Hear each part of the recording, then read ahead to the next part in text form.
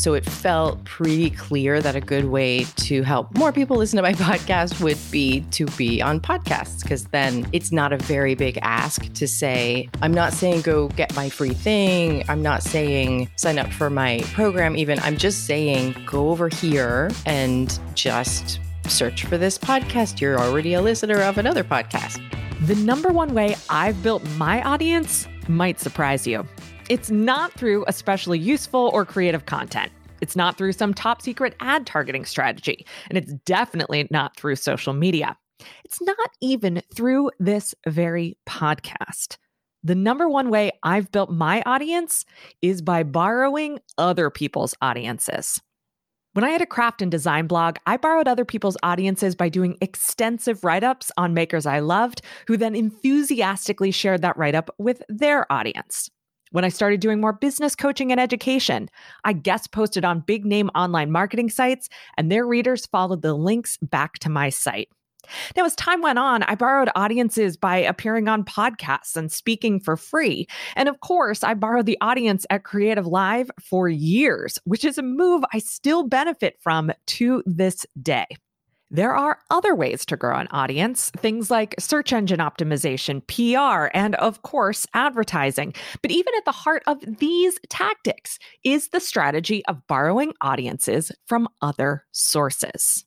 I'm Tara McMullin, and this is What Works, the show that takes you behind the scenes to explore what's really working as small business owners build stronger businesses. Now, even though borrowing audiences is something that I know works for me, I all too often forget to build that work into my plans. Now, recently, during our last What Works Network virtual conference, sales strategist Allison Davis shared that it's the only way she's working to grow her audience. Sure, she has some social media presence and she does email marketing, but her core strategy is borrowing other people's audiences. Once Allison shared that, it became a hot topic of conversation. How do you borrow someone else's audience? How do you get in touch with the people who have the right audience for you and your work? How do you make the most of these opportunities when they do appear? Today, we're answering a bunch of those questions with Annie Schuessler from Rebel Therapist. Annie helps therapists and other healers move their businesses beyond private practice. She has her own podcast, also called Rebel Therapist, and we talk about how hosting her show has helped her to use her voice. But we also do a deep dive into how Annie has been borrowing other people's audiences all year long through a podcast tour, a concerted effort to pitch other hosts and appear on other shows. Now, not only has her tour been successful, but it's helped create incredible results in her business, like overselling her last Create Your Program group coaching offer. We talk about how Annie finds shows to pitch, the research she does to pitch them, how she tracks her pitching, and how she's overcome the fear she first felt when getting started on this project. Now, let's find out what works for Annie Schuessler. Annie Schuessler, welcome to What Works. Thank you so much for joining me today. Thank you so much, Tara. I'm really excited. I am excited too. We are going to be talking about speaking up and finding your voice when it comes to podcasts, something that is, of course, near and dear to my heart. And I think that something is near and dear to your heart as well. So you are a podcaster. You've got the Rebel Therapist podcast. Why did you decide to start a podcast in the first place? In the beginning, I knew that I either wanted to start a podcast or write a book in 2017. And I decided to start with a podcast because I love listening to podcasts so much. And I think that's about all I understood or knew about starting a podcast at that point.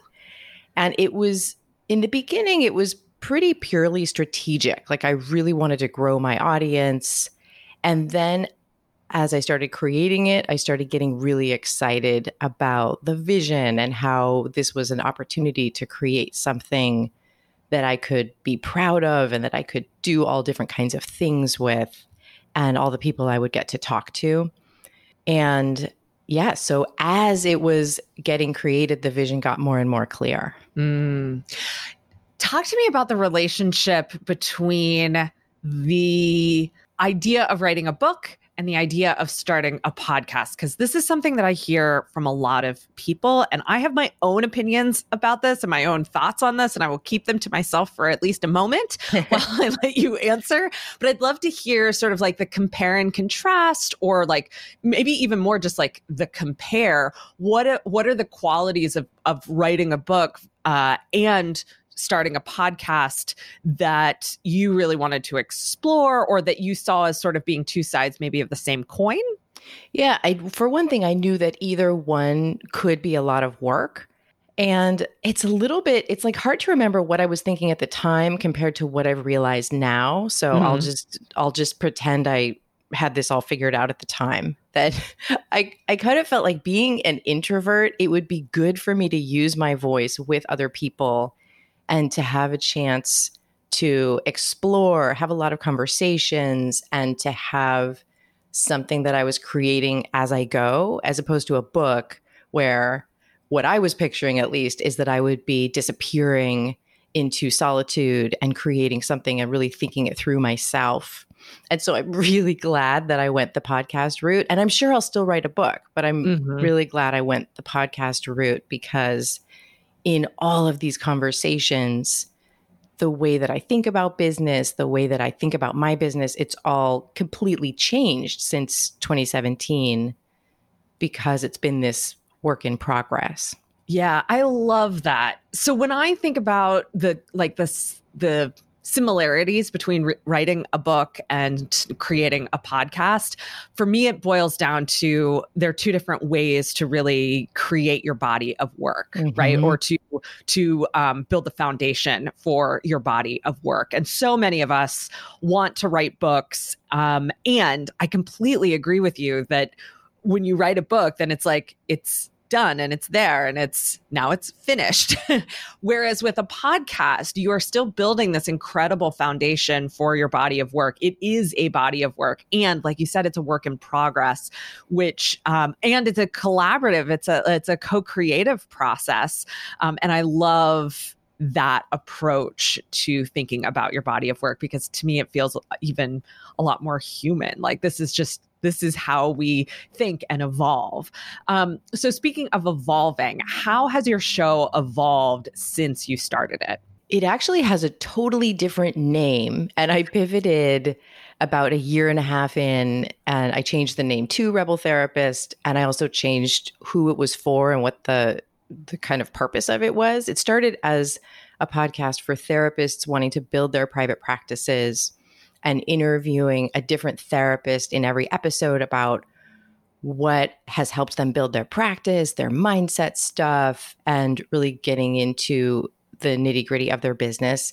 And then as I helped more and more people to go beyond a traditional private practice and to expand their businesses in new ways, usually online, then I really wanted to geek out with people just on that. So the show, around the end of 2018, it really became all about interviewing people who have done something beyond a private practice and what's worked for them. And so it's been people who are therapists and healers and coaches, and then sometimes people who are from other fields, but they've got something going on that I really want my people to get to hear about. People who are doing things in an innovative way or have figured something out that maybe therapists and healers haven't figured out yet. So it's been really fun to go on that journey and get to expand who I'm talking to and what we're learning from them. Yeah, I love that. How has your own voice evolved as the show has evolved? How are you using your voice differently today than when you first started the show? I've gotten more comfortable just using my voice. Like I've gotten way more comfortable stepping into more of a leadership role, but my kind of leadership role where I'm talking more at the beginning of the episodes. I'm doing more solo episodes where I'm saying, here's what I'm noticing. Here's what I think is really important about these interviews I've been doing that I want you to pay attention to. And here's where I think we're going next. That's been really exciting to kind of step more into my own message, even though I'm not necessarily talking a lot, it's still mostly me interviewing people. I'm kind of taking these opportunities to bring together what I've been hearing and present them to people. How do you plan out your podcast content? I am always looking for who's inspiring me and what are the questions I'm getting from my participants and who out there seems to have a really good answer for them. So if somebody is asking me about retreats and saying, I really want to run a retreat, then I'm looking for, okay, who's doing retreats really well, whether it's a therapist or it could be someone from any profession who's doing retreats well. And then I go after that person and ask them to be on the show. And I think about, what do I want my listeners to get to understand from this person? And so I've got kind of I don't have like what you have, which I admire so much, of like there's a theme. Yeah. And so people are going to fit into that theme. It's really much more of, let me think about what's going to inspire me next and what's going to inspire my listeners next, and then just going after that. Yeah, I think that's great. I mean, obviously What Works has that sort of thematic editorial calendar. And a lot of our clients at Yellow House ask, do I have to do it this way? And it's like, no, all we want is for people to think about how they're planning their content and being intentional about it. And I love that you're thinking about it from the kind of the dual components of what is inspiring you and what you're really interested in, and also what kind of questions you're hearing out there in the ether from your listeners as well, and how can the podcast be a response to that. I think that makes a ton of sense. You mentioned that as your voice has evolved, you've been able to take on more of a leadership role in the show, that you're sort of crafting the episodes a little bit differently, and that there are more solo episodes. You're speaking more at the beginning and ends of shows. You're kind of it sounds like you're guiding your listeners' experience a little bit more. Tell me how you put together an individual episode. What does that process look like, not from like the logistical perspective, but when you're thinking through what is going into this episode, what kind of story am I telling, what's going through your head, and kind of what is the order of operations there?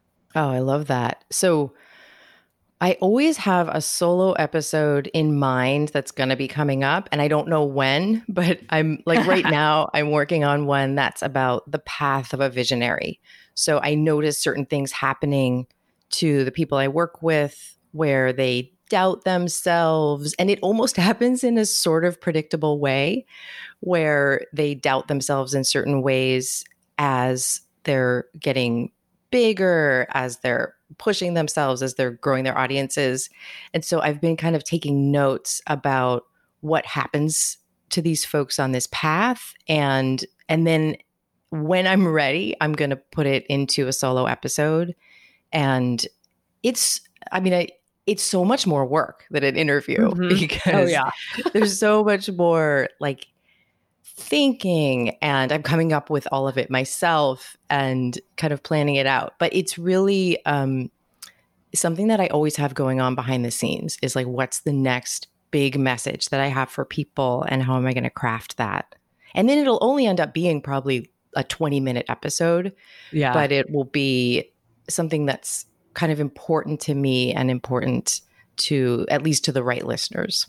Yeah. Is that something then that you book interviews with that in mind, so that you're exploring that in conversations, or is it something that's happening more like, is the research part of it, observation part of it going on more behind the scenes? It's behind the scenes. So it's more listening to, it may be stuff that's coming up in interviews, but it's mostly stuff that's coming up in my coaching, and looking at like, oh, okay, look what's happening with this person and with this person. And that reminds me of what happened to me. And then that all goes into the show. Yeah, that is a really great reflection on how the work that we do inside of our businesses can fuel how we use our voices outside of our businesses, because that's my experience as well. Like, if I have a conversation in a mastermind group, on a Q&A call, even internally in our team, and I can feel or sense that conversation is something that's going to serve more people. It's like, all right, how am I going to put this out into the world? What kind of story can I tell around that? How can I construct this so that the public or my audience anyway can engage with that? So I really appreciate you sharing that part of your process, because I think that's something that people get really stuck on when they think about using their voices. Oh, yeah, I agree. And it feels like sometimes something is just going to turn into an email. Sometimes it might just turn into a post. And then sometimes it's asking to be something bigger and to like take up the space of a whole podcast episode. Yeah, absolutely. And sometimes it's all of those things, right? Yes. Oh, and if it's a podcast episode, it's definitely going to be all those things for right. me. Yeah, because like you said, it is a lot of work. People have no idea. Okay, so let's shift gears a little bit. Not only have you been producing your own show this year, but you have been on sort of a podcast tour. You have been working on getting featured on other people's podcasts. What made you decide to do that? Well, one thing was that I noticed that when people are on my show, they tell me about all of the good things that come to them from that opportunity. And so I was thinking, oh, I should do that too. I should do more of that and not just like wait for things to come to me. And then I also have noticed that most people who sign up for my programs come through my podcast. And so it felt pretty clear that a good way to help more people listen to my podcast would be to be on podcasts, because then it's not a very big ask to say, I'm not saying go get my free thing. I'm not saying sign up for my program even. I'm just saying go over here and just search for this podcast. You're already a listener of another podcast. So it felt kind of like an easy ask. And then also I kept telling my clients to pitch themselves to podcasts. Like over and over again, I was like, you should be doing a podcast tour. You'd be so great. And, people are going to get to know you and they get to spend all this time with you when they're listening. And then I just kept not doing it myself. And so when 2020 was coming, I was looking at like, what are my goals for the year? And so I just decided it's really obvious. I even created a training for my audience on how to pitch yourself to podcasts. I did that in 2019. So I was like, okay, obviously what I need to do in 2020 is what I tell everyone else to do. And I need to pitch myself to a bunch of podcasts. And so I set a goal of being on 20 podcasts in 2020. And it kind of scared the hell out of me. Okay, so I want to talk about why it scared the hell out of you for sure. Actually, let's start there. And then we'll get into the nitty gritty of it, because I want to know all of the details, as I'm sure our listeners do too. But I think the fear around pitching podcasts is very real. And I want to break that down a little bit. So why? What is it about pitching shows that made you feel that fear? Yeah, I didn't know it was going to be so scary when I was telling all my clients to do it. So it was really scary to think of putting this ask out there, like putting work into it and being thoughtful, and then putting the ask out there and then having no idea how it was received. So it really brought in all of my worst fears around how people see me. And I was just picturing people opening these emails and having a response of, oh my gosh, I can't stand her. Like I would never want her on my show. And I'm so annoyed that she wrote me this email. Like just these ridiculous stories started coming up for me. And I think it's just the fear of rejection and exposure all like mixed together in a terrible brew. Yes. So let me ask you, putting your podcaster hat back on, how do you feel when you receive a pitch to come on your show? I mean, that's why it's so funny is I'm just glad that they pitched. I usually say no. More than half the time I say no, and it has nothing to do with bad feelings I'm having about them. It just has to do with I have a really particular direction I'm going, and it's just so unlikely that the person pitching, it's not that unlikely, but it's going to happen a lot that the person pitching me isn't going to be a good fit. And so that's obviously going to be true in the other direction, but it just doesn't feel that way, or at least it didn't feel that way in the beginning. Totally. The main reason I asked you was it was not a gotcha question. No, it's a really good insight.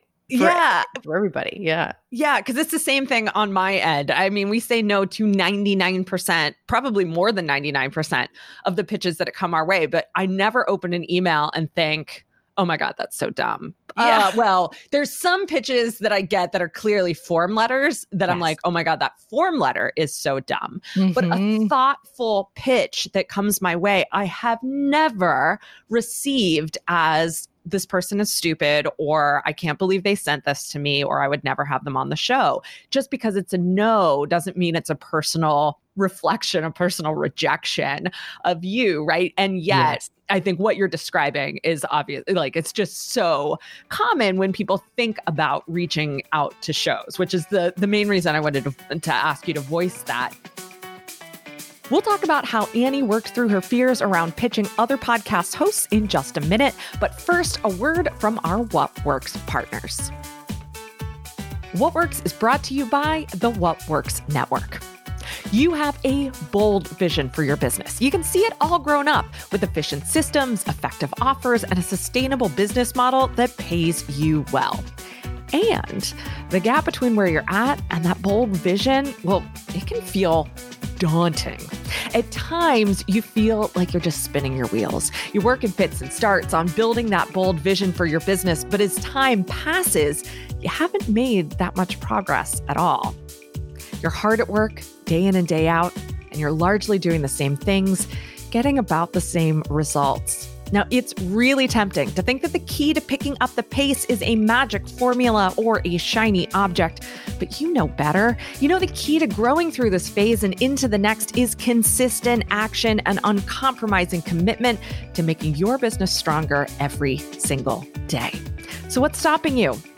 Well, if I had to guess, it's probably a lack of focus, a lack of structure, and a lack of support. And the What Works Network, well, we can help with all three. Each month, we focus on a different aspect of building a stronger business, just like we do here on the show.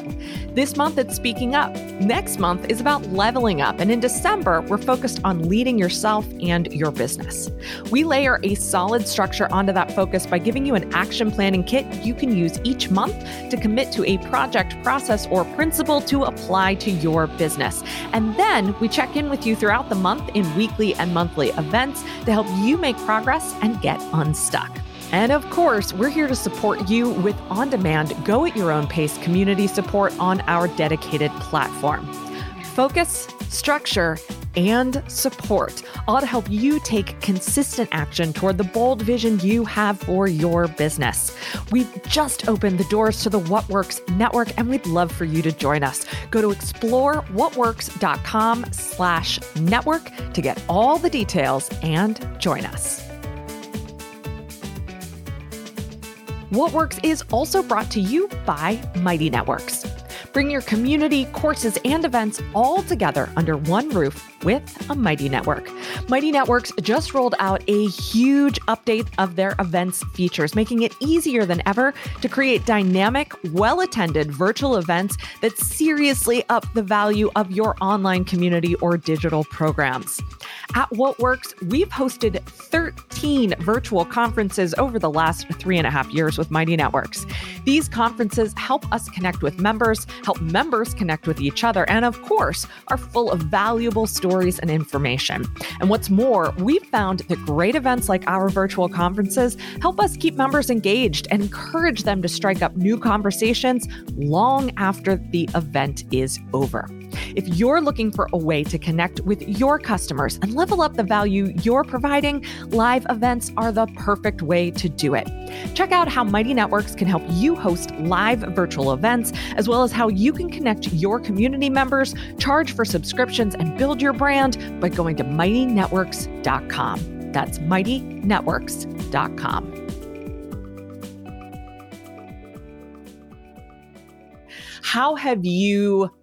What have you done to kind of get past that fear of rejection and exposure over the course of this year?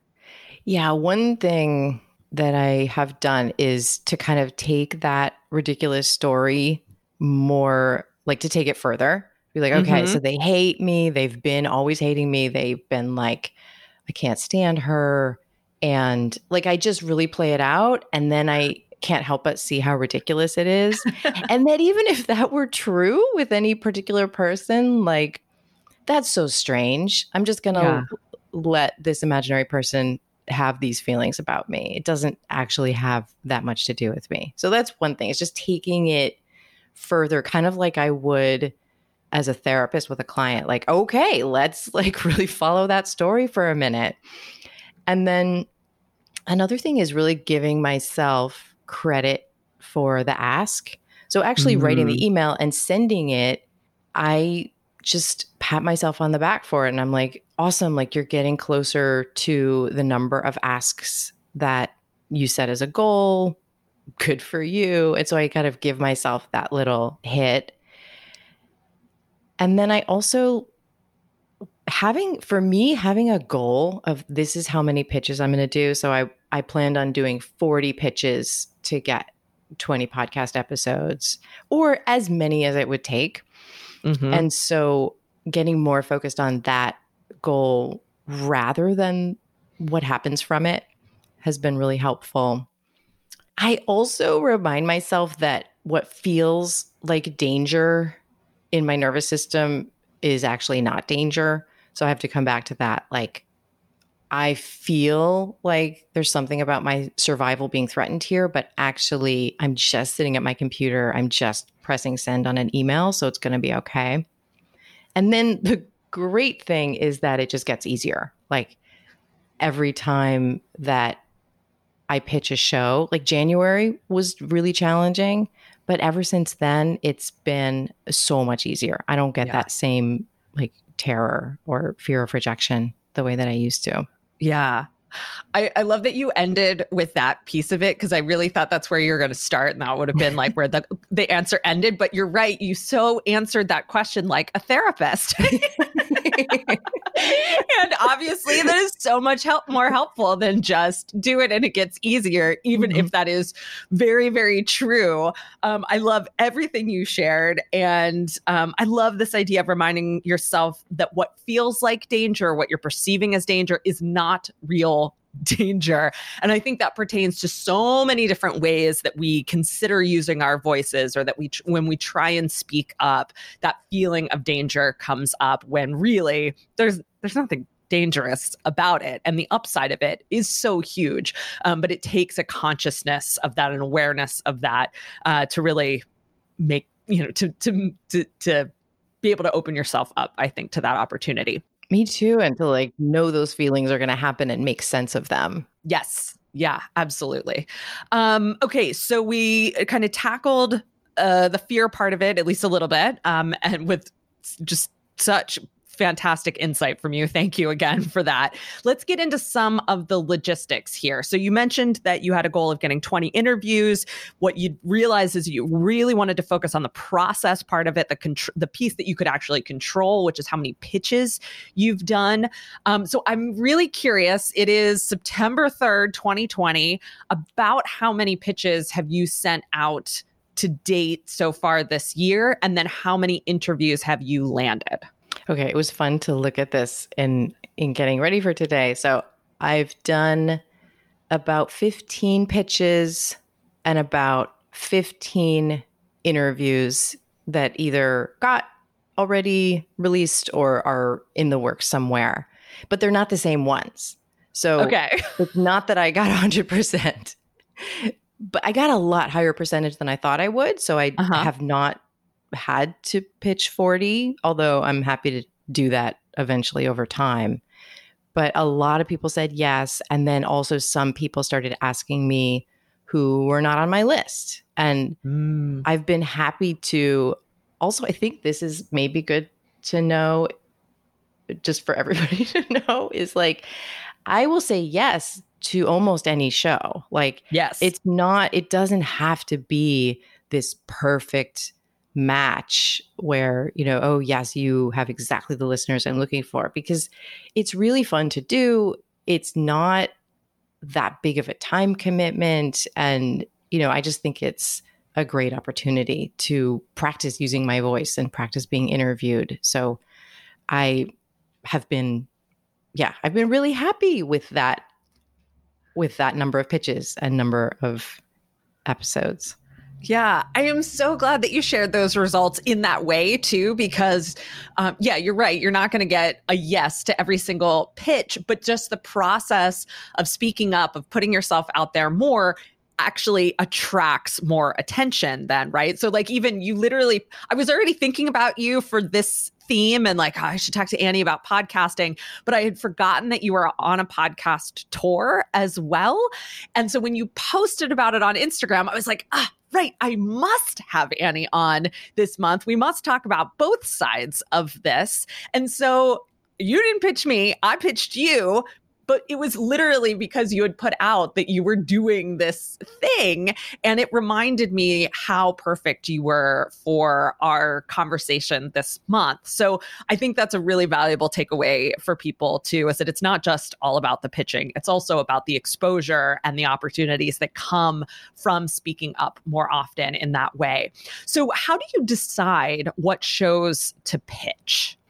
Yeah. So for that, I have a database in Notion where I'm always keeping track of a lot of different potential shows.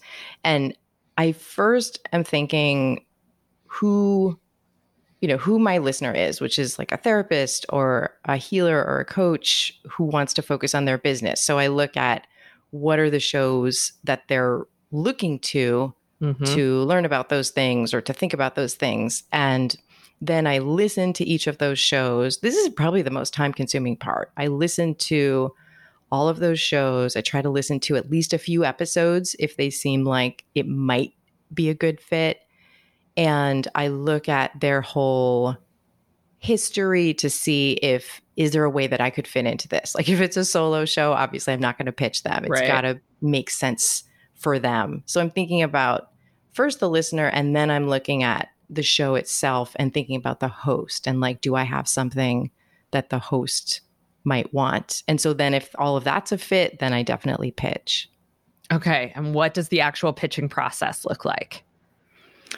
So in my database, I take notes about what the tone of the show is and kind of what they're trying to deliver to their listeners. And so then I'm creating a pitch where I'm saying, okay, I get your show.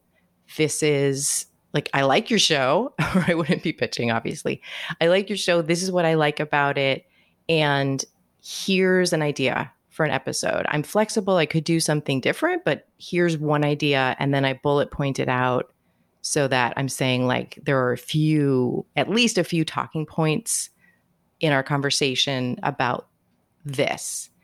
And I might mention if there are a couple of other episodes where they're talking about something similar and say like, I love what you did with this person and with this person. And here's how maybe we could come at this a third time, but in a different way. And then I also let them know I'm pretty comfortable talking, like as a podcast host. I know that that's something that can be difficult with some people, is like if they're really uncomfortable talking, that it's going to be a lot more work for me as the host. So I just let them know I'm pretty comfortable talking. Here's why. And here's a link to my podcast in case you want to check it out. So that's pretty much like, it's gotten easier, obviously, having done it more than once, more than 3 times. But I do a really particular pitch for each show.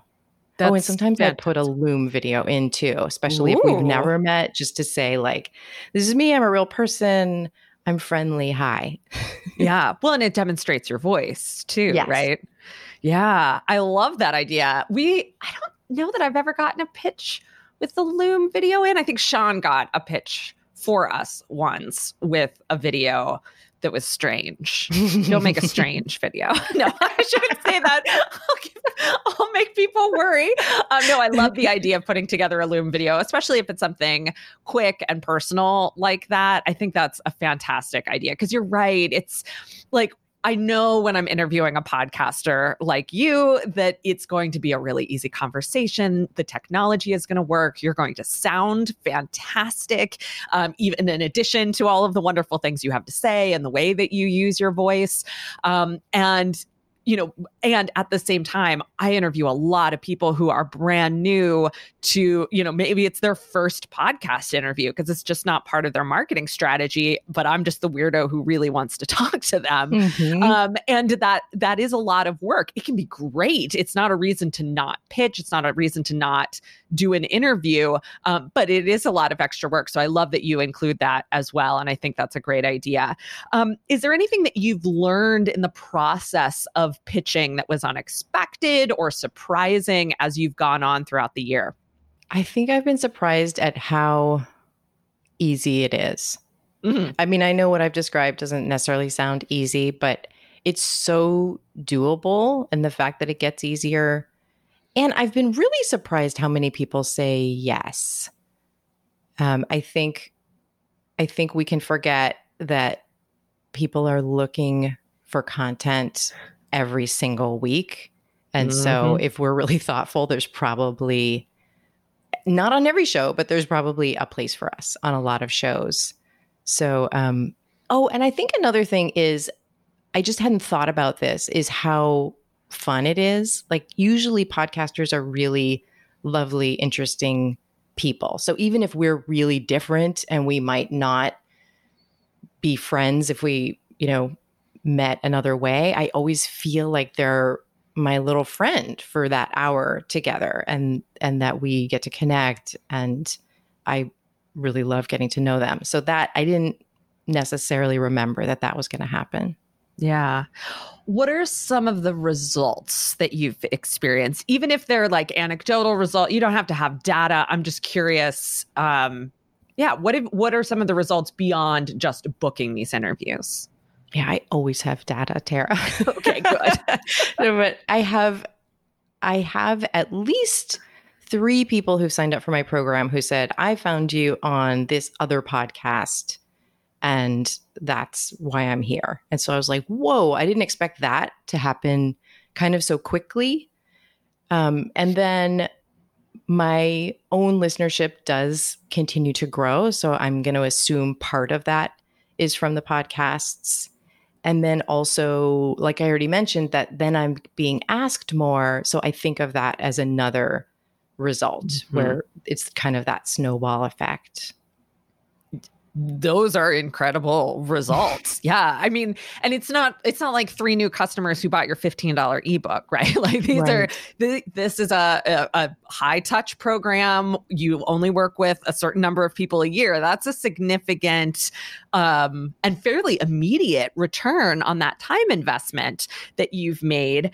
And I love that your listenership is growing too. So many podcasts, their audiences are pretty stagnant because people churn out naturally, and sure, new people find the show, but listenership is fairly stagnant. So the fact that your listenership is growing is a huge result. And if people are coming to your programs from your podcast, which I don't think that I put a little star next to earlier when you mentioned that, but this is a thing that people do not realize about podcasts, just how close to the sale they are and how much selling you can actually do from a podcast, whether that's your own or an interview. So I think that's really important too. And the listenership piece of that plays into that. How has being interviewed more often impacted the way that you use your voice in other places? I think the biggest way is not really my business, but how I'm feeling as I'm just walking around in the world is I'm feeling much friendlier and more kind of open to people. Like we just had, my wife had a car accident. She's fine, but she had a car accident a couple weeks ago and we had to replace our car.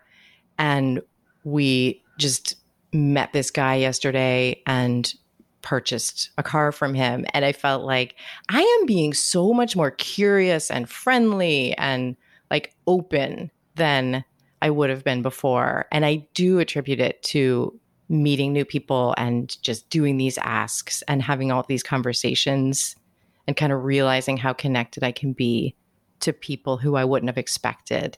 I think that's the biggest thing. And then I'm also just much more comfortable saying yes to things like speaking at a conference or doing a training or doing a webinar for someone else's audience. That feels just like less of a stretch, I think, because of these interviews. It's like it requires a bit of improv and a bit of getting comfortable with not knowing where things are going. And that's a muscle that's been really good to work on developing. That is awesome. I love to hear that. I love to hear that. Annie, what are you excited about right now? I am super excited about my getting to watch my clients create really cool stuff. So in my program where people come in and they create a pilot program for themselves, I get to see really, really cool, innovative people doing great stuff. So I think that's the most fun this year. That's awesome. Annie Schuessler, thank you so much for sharing how you have been speaking up, not only on your own podcast, but on other people's podcasts as well, and all of the amazing results that you've gotten for yourself and for your business through all of that. Thank you. Thank you so much, Tara. All right. Is it possible to grow your audience by hitting the Instagram algorithm jackpot? In theory, yeah. Is it possible to grow your audience by creating a crackerjack advertising strategy? Sure, if you have plenty of cash on hand to burn. But if you're looking for the closest thing to a sure bet, borrowing other people's audiences is the way to do it. You can go on a podcast tour like Annie has been doing. You can contribute articles to websites, big and small. You can offer free trainings to someone else's mastermind or group program. You can speak on virtual stages. The key is to figure out who you want to talk to and who is already talking with them. Then find a way to bring something useful or interesting to the conversation. Find out more about Annie Schuessler at rebeltherapist.me or find the Rebel Therapist podcast wherever you listen to What Works. On Thursday, we'll share our final episode in the Speak Up series and hear from some What Works Network members on how they've been speaking up for their businesses.